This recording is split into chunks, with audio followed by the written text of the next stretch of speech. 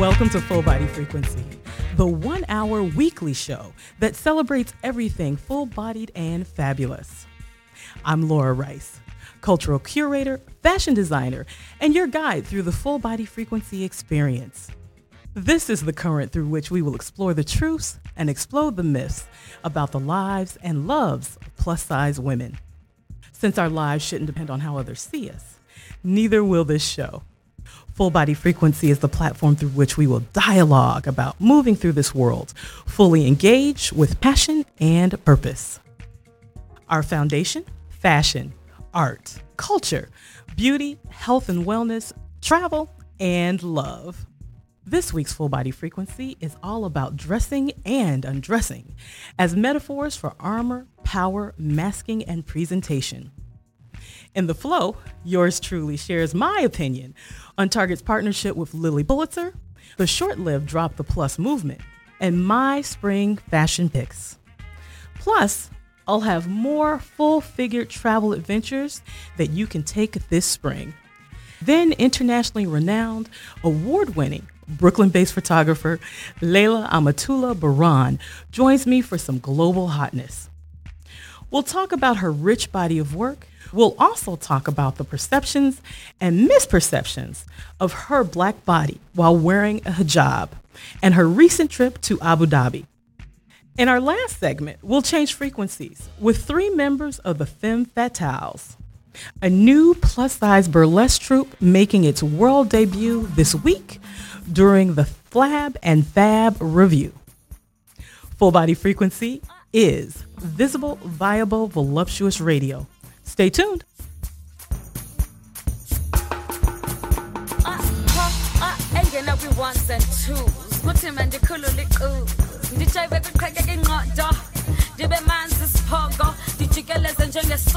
To the hours of 3s and 4s. No time for pause. Her Majesty, the Queen, Royal Highness, hard rock. Her Majesty, the Queen is in the booth. Come to the dance floor. My name is my name.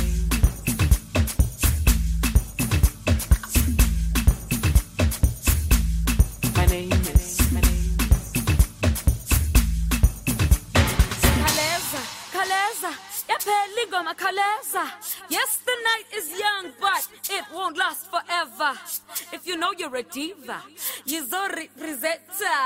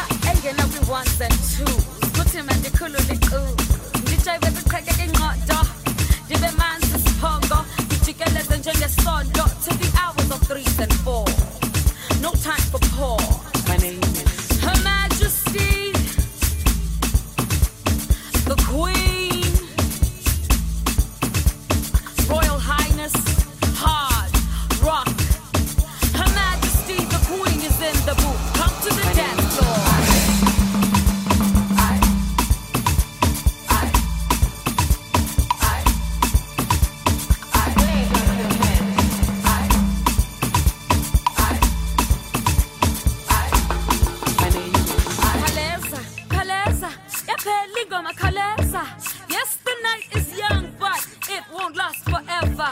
If you know you're a diva, Yizori Rizetta.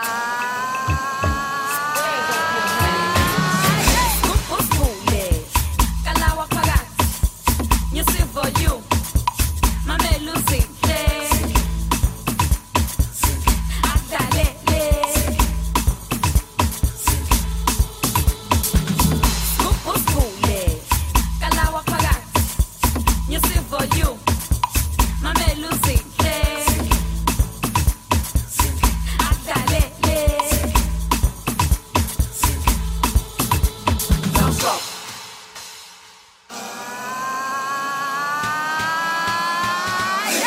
Welcome back to Full Body Frequency.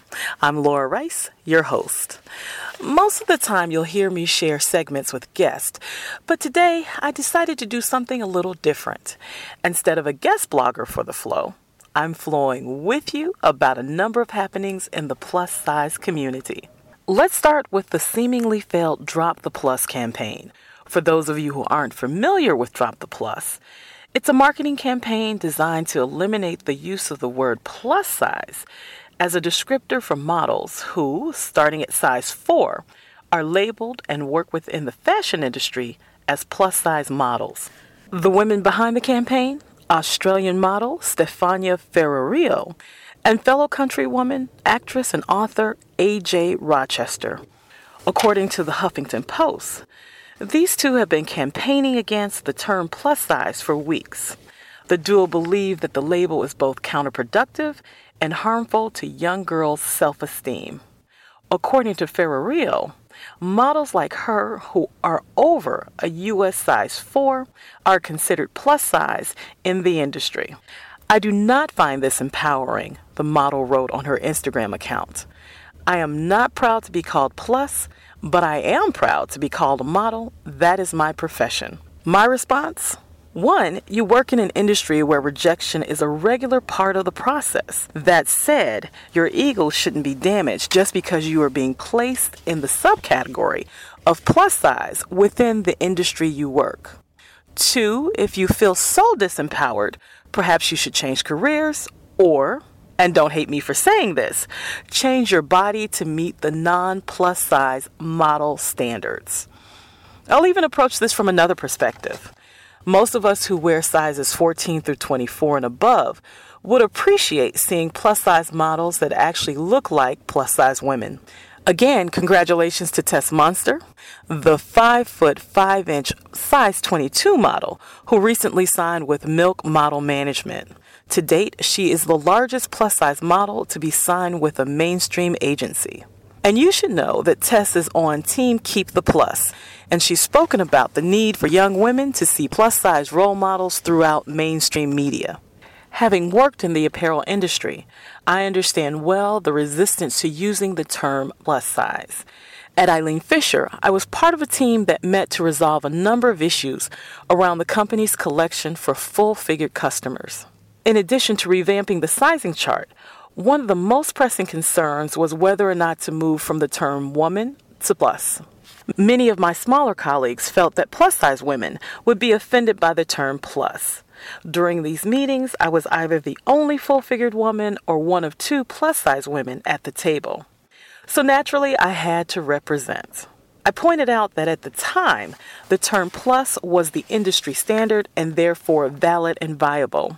Also, plus-size women generally and Eileen Fisher's 1 to 3x customers specifically had already embraced the term plus. Finally, the term woman, as related to Eileen Fisher customers, sizes 14 through 24, confused a number of Eileen Fisher Missy and Petite customers who shopped in the New York City Soho store, which sells all 3 collections. One Missy customer who wandered into the women's section remarked, "Aren't we all women?" Well, indeed, most of us are. In the end, Eileen Fisher embraced the term plus size, and its women's collection is now known as the Plus Collection. Going back to Drop the Plus, several designers, including Isaac Mizrahi, believe that there should be no segregation of clothing via size category. Now, the problem with that is that, outside of QVC and HSN, most designers and apparel companies include fewer options in their collections for plus-size consumers than for Missy customers. These collections, by definition, are different and unequal. Take, for example, Target's recently sold-out Lilly Pulitzer collection. Plus-size customers were and are being offered fewer styles and are relegated to shopping online. As a matter of fact, I was in Target this past weekend, and there was clearly more than enough floor space to have included the Lilly Pulitzer collection in the plus-size section. Target and Old Navy certainly aren't the only retailers that offer us online-only shopping experiences. Saks Fifth Avenue and Neiman Marcus do as well. And as much as things have changed within the fast fashion category for plus-size women, especially given the reemergence of Eloquii, the advent of ASOS, and the steadfastness of Torrid, Ashley Stewart, and Lane Bryant, it's frustrating that there are fewer options within designer or high-end collections. Don't get me wrong, I love some of what Marina Rinaldi and Eileen Fisher offer. But as Simon Doonan, Barney New York's creative ambassador at large, said about the plus-size clothing industry, it's the last unexplored opportunity in the fashion business. If I were Tom Ford or Miuccia Prada, I would make upscale, groovy, hip clothes for plus sizes. The problem is a prejudice against large sizes in the fashion business. Now, this quote is from 2002, 13 years ago. And the more things change, the more they stay the same. These are my 4 final thoughts on the Drop the Plus campaign. I do believe that we can find a better term than plus size. It served its purpose, and perhaps it's time to move on. One of the alternatives offered to replace the term plus size is curvy. The problem with that is that not all curvy women are plus size, and not all plus size women are curvy. Whatever term we use, it must be a democratizing one. Selfishly, I like to be able to shop in a space that caters specifically to me. Can you imagine the frustration of having to comb through racks of clothes sizes 4 through 24? No, thank you. My 4th thought, while folks have been debating drop the plus or keep the plus, Lane Bryant struck boldly with its I Am No Angel Cacique lingerie campaign. Shrewd move, Lane Bryant, shrewd move. Not only has the campaign co-opted the synergy of Drop the Plus and Keep the Plus campaigns, but it has activated women, in particular young, full-figured ones, eager to let the world see, via social media, that we are body proud. While this campaign hasn't been without controversy, there are those who believe that competition amongst women of all sizes, small women depicted as Victoria's Secret angels, versus Lane Bryant's large anti-angels, is counterproductive and feeds an environment of anti-sisterhood.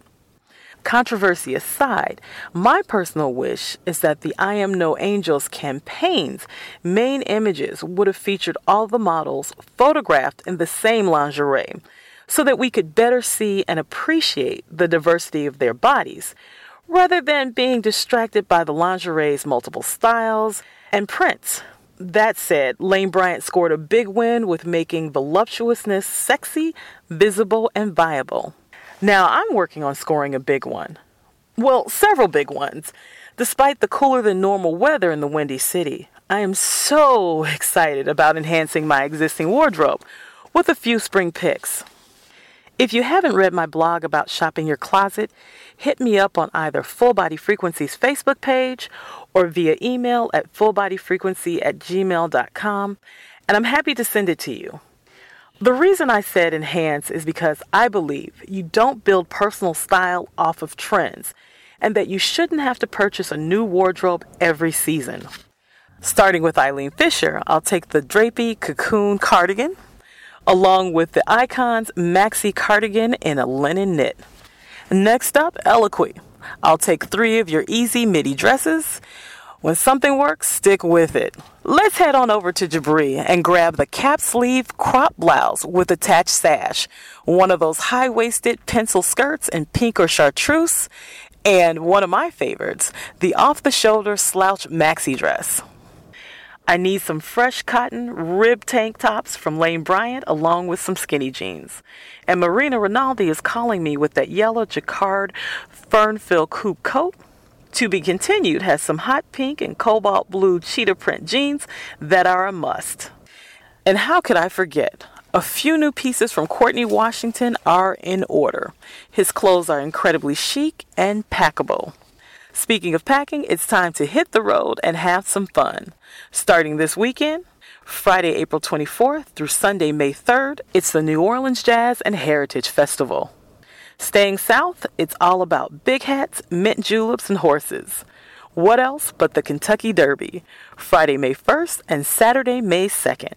We'll head back up north to New York City and attend Harlem Eats Up, Thursday, May 14th through Sunday, May 17th. If you haven't listened to the Full Body Frequency episode on spring food and wine, check it out. My guest and wine expert Brian Duncan is a featured moderator during this inaugural foodie festival. Again, that's Harlem Eat Up. Thursday, May 28th through Sunday, May 31st. It's the 2015 Black Portraitures True Conference, Imaging the Black Body and Restaging History in Florence, Italy, featuring our own plus-size hero and crunk feminist, Dr. Brittany Cooper. While in Italy, plan to make a side trip to Venice for the Biennale. Finally, June 20th in New York City, it's the Curvy Con. This day-long event will bring plus-size brands, fashionistas, shopaholics, bloggers, and YouTubers into one room to chat curvy, shop curvy, and embrace curvy. Now, this event falls on the last day of Full Figured Fashion Week. Again, that's in New York City. Don't worry, this is just the beginning of Full Body Frequency suggestions for 2015 travel adventures. Up next, Layla Amatullah Bahran's vision of a beautiful world through the lens of her camera. We'll be right back.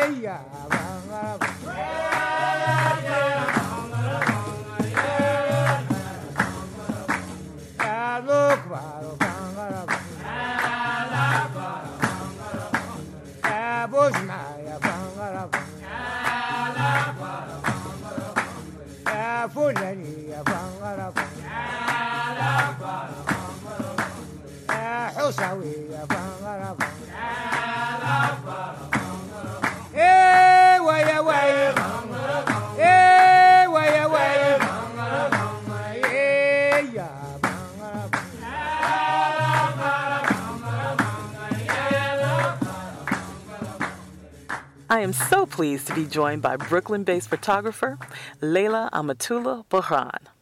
Her interest in documenting Black life has taken her around the globe and back again. She's literally just returned from Abu Dhabi and is in Chicago to participate in the opening festivities for the amazing Dandelion Rearticulating Black Masculine Identity exhibit. It goes without saying that our contributions to the exhibit are outstanding. Layla, welcome. It's clear that you have a deep and abiding love for photographic images, and your work is full of rich color and vibrant tones. And again, I really just want to swim in the images that you capture. So when did you discover this love for images and begin to tap into your talent as a portrait and documentary photographer? Wow. So I was inspired by my mom. She always had a camera around.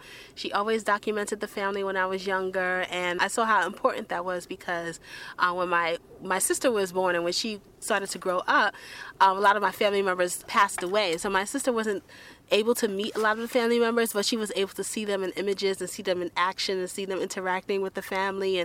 And you know, we captured a lot of great moments when the family came over, birthdays and, you know, just Friday nights and different things like that. So I saw that the image was very, very important as in terms of like an archive, a memory document.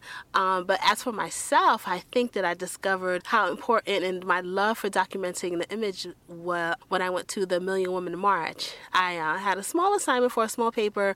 I went down there. I took my camera, which it wasn't a very technical at the time. It was just a point and shoot, but I was able to produce a lot of great images, and I came back with great images from that historical event.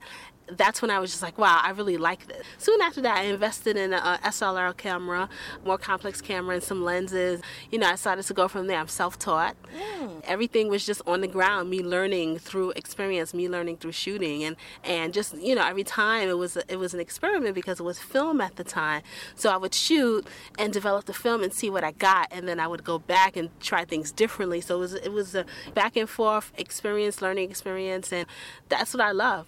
Wonderful. And it really comes across. I mean, it so does with your love. And you travel internationally quite often. As a matter of fact, you just returned from Abu Dhabi in the United Arab Emirates, and your work often centers around the intersections of race, culture, and the everyday lives of Black people in Africa, parts of the diaspora, including Brooklyn. So what influences the direction of your work? Wow, sometimes it's really just my curiosity sometimes. As you mentioned, I just came from Abu Dhabi. I was actually doing a 3-part project in the Middle East, which would focus on the African presence in the Middle East. And so the first part was actually looking at the African American expats that live there. And I found it interesting because, you know, at one point, Paris in France was the place where we felt comfortable and we migrated there. And then, you know, of course, you know, a lot of people went back to the continent, you know, to different nations in Africa and settled there. So I was just like, okay, so here's another part of the world where I see African Americans living, and let me go over there and see what it's like. You know, and I found it very intriguing and interesting. It's the Middle East, but it's also Western Asia. So you have when you go there and you're hanging out with all your folks and you think you're in Atlanta, it's incredible. So it's a lot of my curiosity. You're Muslim, and so what role, directly or indirectly, beyond some of your subjects, does Islam play in your work? Well, just in my life in general, just wanting to, just my love of God, my love of the prophets and Prophet Muhammad and all the other prophets that came before, just my wanting to make God happy through all of the things that he has prescribed for me. Those things affect me personally, and that's how I move through the world, being kind and treating other people who are God's creation as well, kindness and dignity and things like that. Yeah. So you and your work were recently featured in the Washington Post in a piece entitled "The Roots of Fashion and Spirituality in Senegal's Islamic Brotherhood, the Baifal." And this work will be featured as part of the 2015 Black Portraitures Conference, Imaging the Black Body and Restaging Histories, May 28th through May 31st in Florence, Italy. Share a bit about this exhibit. I spent 3 years going back and forth to Senegal to photograph this community. They are Sufis. They come from an interesting historical perspective. Their leader was a nonviolent resistor of French colonialism. I thought that was interesting because we don't hear stories about what happened after the transatlantic slave trade got started. We don't hear what happened in between that and independence. I was just like, okay, this is an interesting story about Sufis, but it also ties to French colonialism. It also ties to indigenous culture, and it also ties to Islam. It ties to fashion. It has all of these different layers. So I decided to go investigate that, and so spent 3 years, did some portraits, and the Washington Post was interested, so they published that. And an excerpt of that work will be exhibited in Florence, and the entire show will actually be opening at Mokata in Brooklyn on June 20th. Woohoo! Yeah. That's wonderful. Yeah, thank you. That's great. So you mentioned that this particular group of people, they're Sufis. Explain a little bit about that to folks. Okay, so Sufis are usually Muslims, and Muslims, they follow the religion of Islam, and the religion of Islam was founded by Muhammad. He was a prophet. There's 5 pillars of Islam.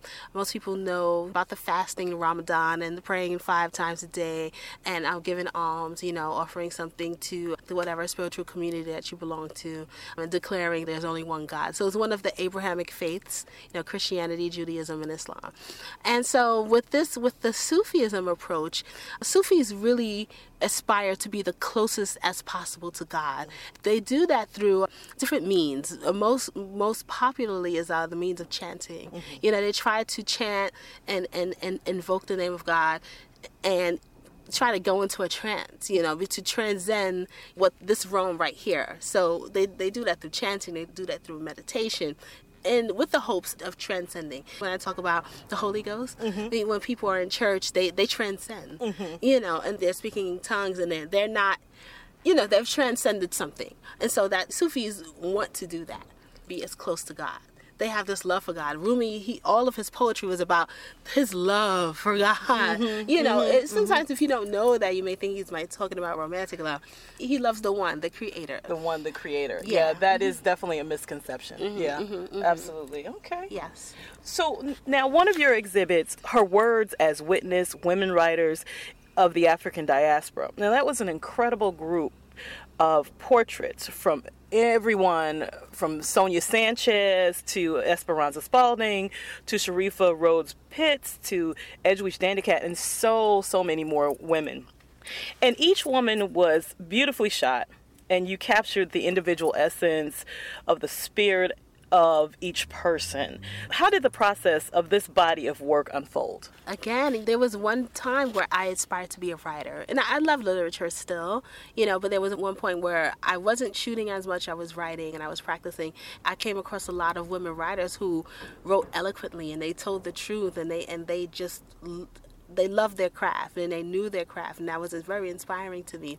And some of the things that they wrote was really affirmed me as a Black woman. So I did that project, I did that exhibition as a visual love letter to them, because I know that we know their words, we know their work, but sometimes we don't know how they look. And I think that if I was a young woman and I read maybe Asha Bandeli's book, and I was touched by it, and if I saw her face and I saw that she was a Black woman like me, I would just feel that connection. I would feel inspired. So I decided to document them and photograph them and show the world as a group. Of course, we know how Susan Taylor looks. Her face was in Essence every month for years.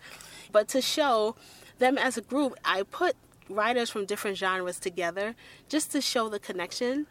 That's what it was. It was my tribute. It was my visual love letter to these women, their words, their work. Yeah.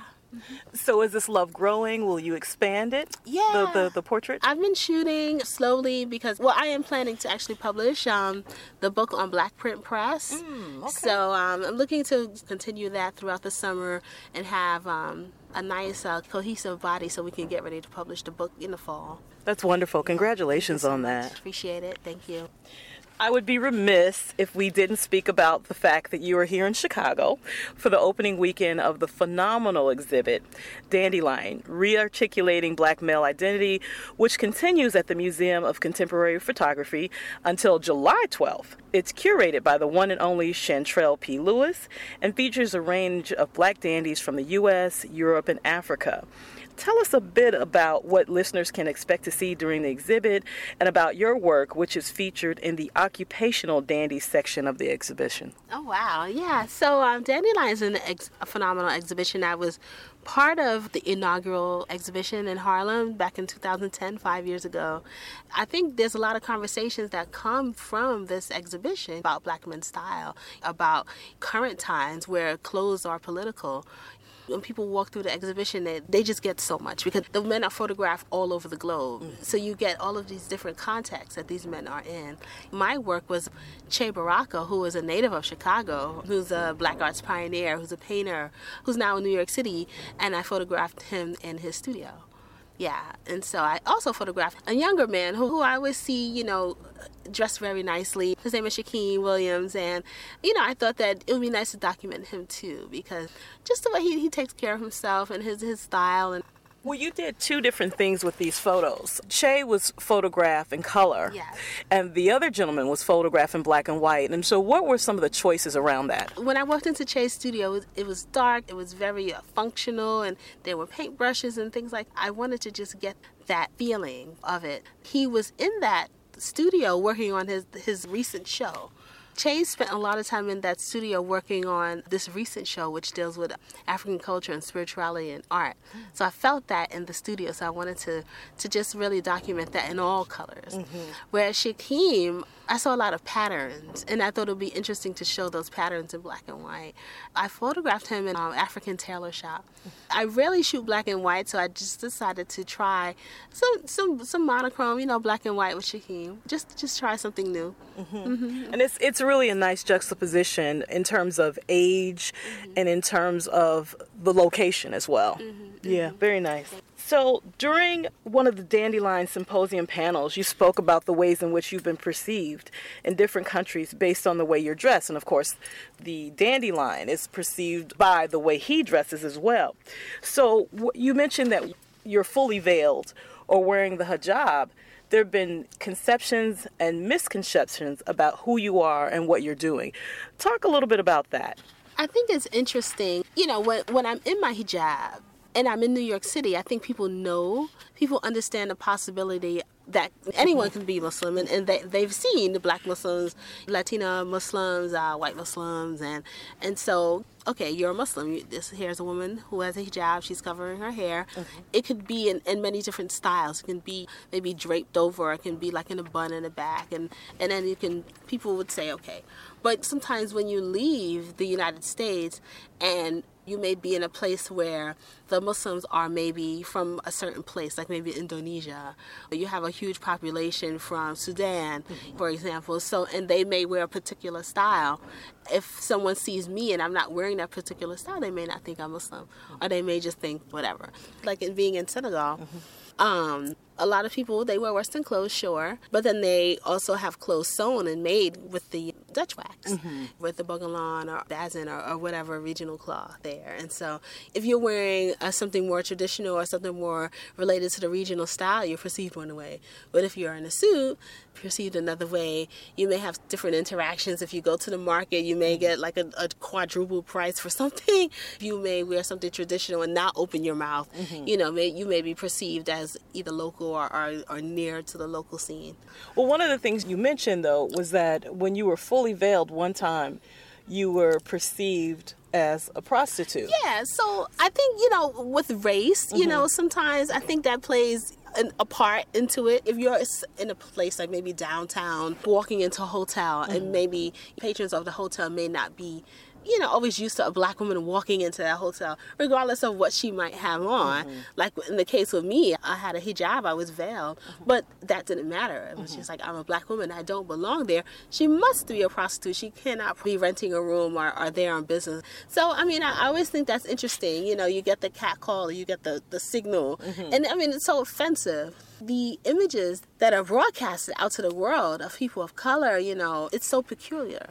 It is. It's very peculiar, Do you have any plans to explore this idea of other people's gaze and misconceptions of us as women in particular in a future project?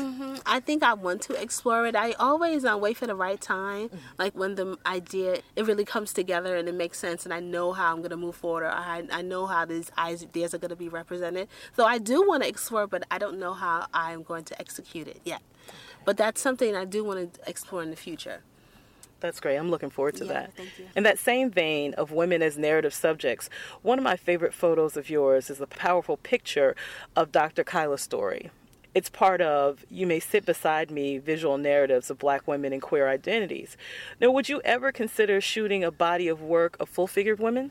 Oh, yeah. I think that would be awesome. Actually, Leonard Nimoy, he was a phenomenal photographer. He did a series of nudes of women with all types of body size. I think many of them were full figured. Absolutely. Yeah, I would love to do that. I think that would be very exciting. Great. Well, sign me up. I volunteer. Absolutely. Yeah, I think that would be amazing. Would the women be veiled? Would they be uncovered? How would you approach that? Do you know? With being a documentary photography, I like to document what's happening in real time, what is authentic, what is true.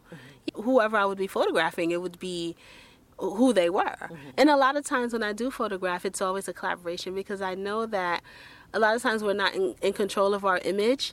It's always like, well, for my subjects, we have a conversation. How would you like to be represented? You know, how do you want your image to look? How do you want your picture to look? So I would, it would definitely be a collaboration and conversation. That's wonderful. Really wonderful.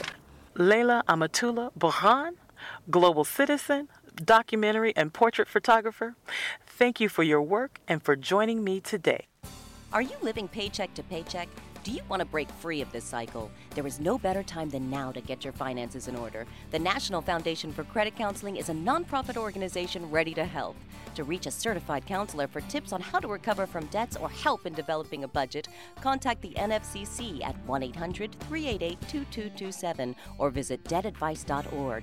That's 1-800-388-2227 or debtadvice.org. A public service message from the NFCC. When we return from this quick break, we'll move from the sartorial to the sublime, and we'll continue our conversation on dressing and undressing as metaphors for armor, power, masking, and presentation as we change frequencies with 3 members of the Femme Fatales, a new plus-size burlesque troupe. Stay tuned.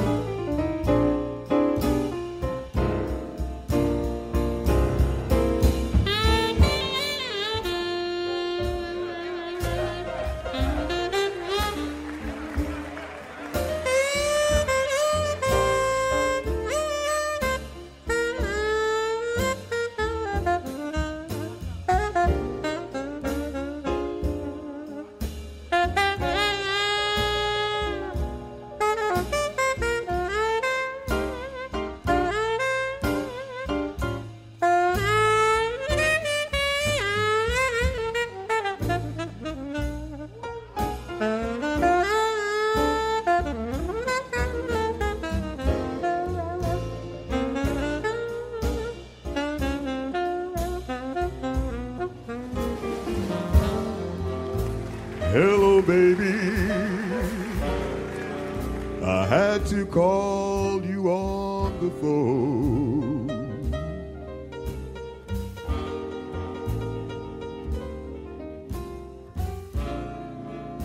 Hello, baby. I had to call you on the phone.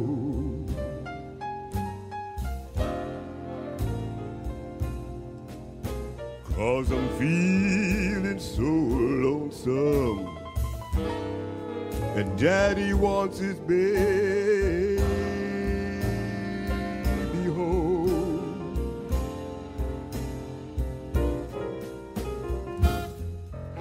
It's a downright rotten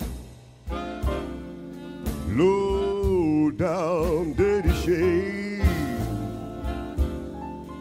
Oh,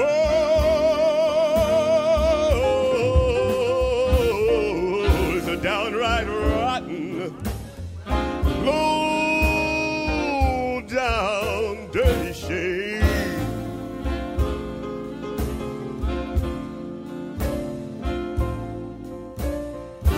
The way you treating poor me, you know I'm not to blame. Oh,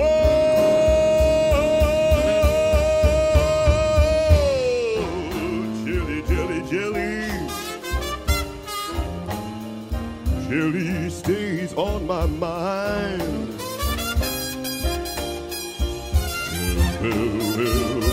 Well, Jilly, Jilly, Jilly, Jelly stays on my mind. Oh, Jelly Roll killed my papa and drove my mother stone blind. Oh, yes it did.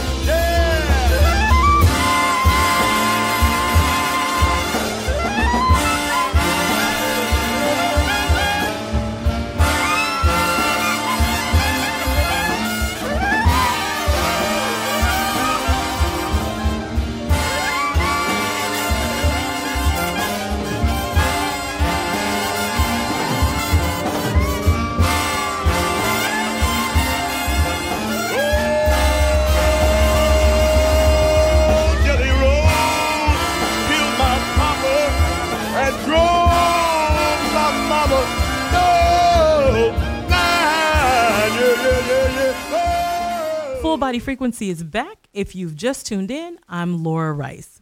Joining me now are three members of the Femme Fatales, a burgeoning plus-size burlesque troupe on a mission to transform the way women and femme-aligned people view their own bodies and worth. Two of you, Molotov Cocktease, and that's a mouthful, and Iridescence. And no, these are not their birth names. Joined forces earlier this year to create a fat-positive, safe space for both plus-size burlesque performers in Chicago and those looking to break into the industry. One such seasoned burlesque performer, Jelly Mae Jones, is also here with us. Ladies, welcome to Full Body Frequency. Thank you so much. Thank you. You are quite welcome. So first, what are the differences between cabaret, striptease, and burlesque? Okay, well, this is Jelly Mae Jones. In my experience, the difference between burlesque and cabaret and striptease is a lot of times they get used interchangeably. Cabaret really describes the environment, sort of a dirty dinner theater. Burlesque is really a separate art form, and striptease is one part of burlesque, which is the actual removing of clothes. So burlesque can involve music, dancing, juggling, fire eating, glass walking, all kinds of different things that you don't necessarily see at a strip show. And so a lot of times when you are seeing cabaret, it's that you are seeing all of that with dinner and drinks. Iridescence, what is plus-size burlesque and why plus-size burlesque? It's just it's burlesque with exclusively large bodies, and it's actually really important because within Chicago, there's no troupe that's just plus size, and it's important for us to have a group of just plus size people because it creates a safe environment for performers who are plus size and new to the business, so to speak. So as opposed to performing at a bar show and an exclusively plus-size place, people know what they're coming to see all the time because that's just what we are and what we give. You know, we're plus-size people doing burlesque. So Great. So Molotov Cocktease, in the context of both mainstream and plus-size burlesque, what does Femme Fatales offer that doesn't already exist, and what are your individual journeys to burlesque? I think the space that we're providing is for what society might perceive as not like the perfect plus size body. We, embrace all of our bodies, whether they're like, we start around like a size 14, but we go way above that. And right now there's, a lot of campaigns that are like geared towards, in quotations, plus size bodies, but they're really like the acceptable plus size. And we just want to like veer away from that there's an acceptable way or like a certain way that you can be plus size. We're just championing all bodies. And then for myself, I actually grew up in Germany in the theater. Both my parents employed in the theater. When I moved to America 7 years ago, I kind of didn't really find anything like any creative outlet that kind of allowed me to do all the things I did back in Germany. And so for like the last 7 years that I've been in America, I haven't really done much. And now I'm just said it's enough. I'm going to just create that space for myself. And that's just why I created this, to have fun with myself and with other people, to just celebrate my size and have a space for that, yeah. Great. And what about you, Jelly Mae Jones? Like most of us in the troupe, danced as a child. Then around the time I got into my teens, I realized that I could do theater and still eat, though I moved over to theater. Within the last couple of years, I realized that I just really missed dancing.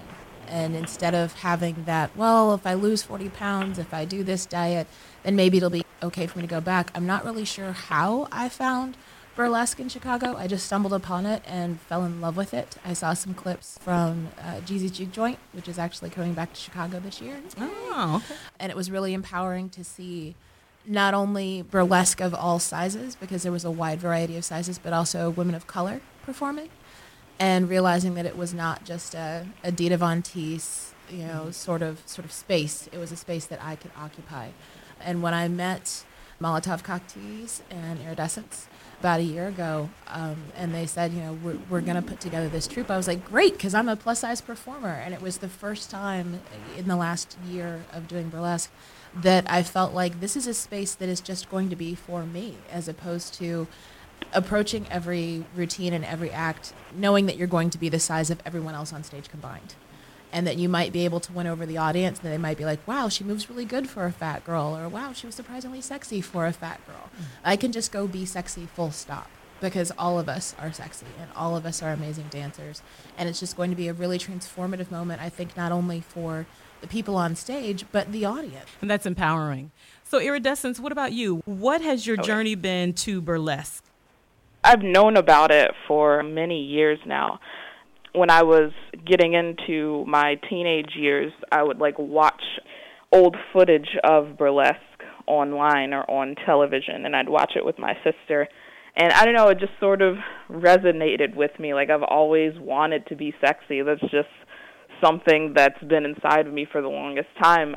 But it was always something that I saw myself doing once I became magically thin. In high school, I ended up joining the theater group and participating in a few plays and honing my skill and my stage presence. And after that, I kind of used the skills I gained from theater. And then I also had a small bit of dance technique when I was a child as well. All of those things sort of just mixed together, and then I decided that one day, once I lose weight, I would be, a burlesque performer, or at least try my hand at it. And then when I was introduced to the idea that, fat bodies are not whole and that it's perfectly okay for me to be a person of size, and I realized I don't have to wait until I lose weight, which is frankly just never going to happen because that's not what my body is designed to do. Now I can be a person of size, and I can be sexy, and I can be a plus-size burlesque performer. And once I got my confidence, that's really when I decided that I could do plus-size burlesque. Okay, and so how did you join forces? Specifically, you and Molotov Cocktease. The two of us have been online on Tumblr, Molotov Cocktease and I, blogging about body positivity and fat positivity for a while now. And when I learned she was in Chicago, I sent her this message. I was like, oh my gosh, you're in Chicago, I'm in Chicago. And then she ended up asking me to meet up with her. And she actually did this thing called I think it was Fat the Belly big Babes meetup. Yeah, the Fat Belly Babes meetup right after the 4th of July. So she and I met for the first time through that, and we hit it off immediately. And then she asked me, I think that day, if I could see myself doing that, and I was like, you know who you're talking to, right? Well, obviously, I was down, and then I saw that Red Hot Annie from Vaudzilla was having this ice cream social at the Vaudzilla studio, and so Molotov Cocktease and I went there, and that's where we met Jelly Mae Jones and all of her fabulousness. and we proposed the idea, and she was like, yeah, that's what I need.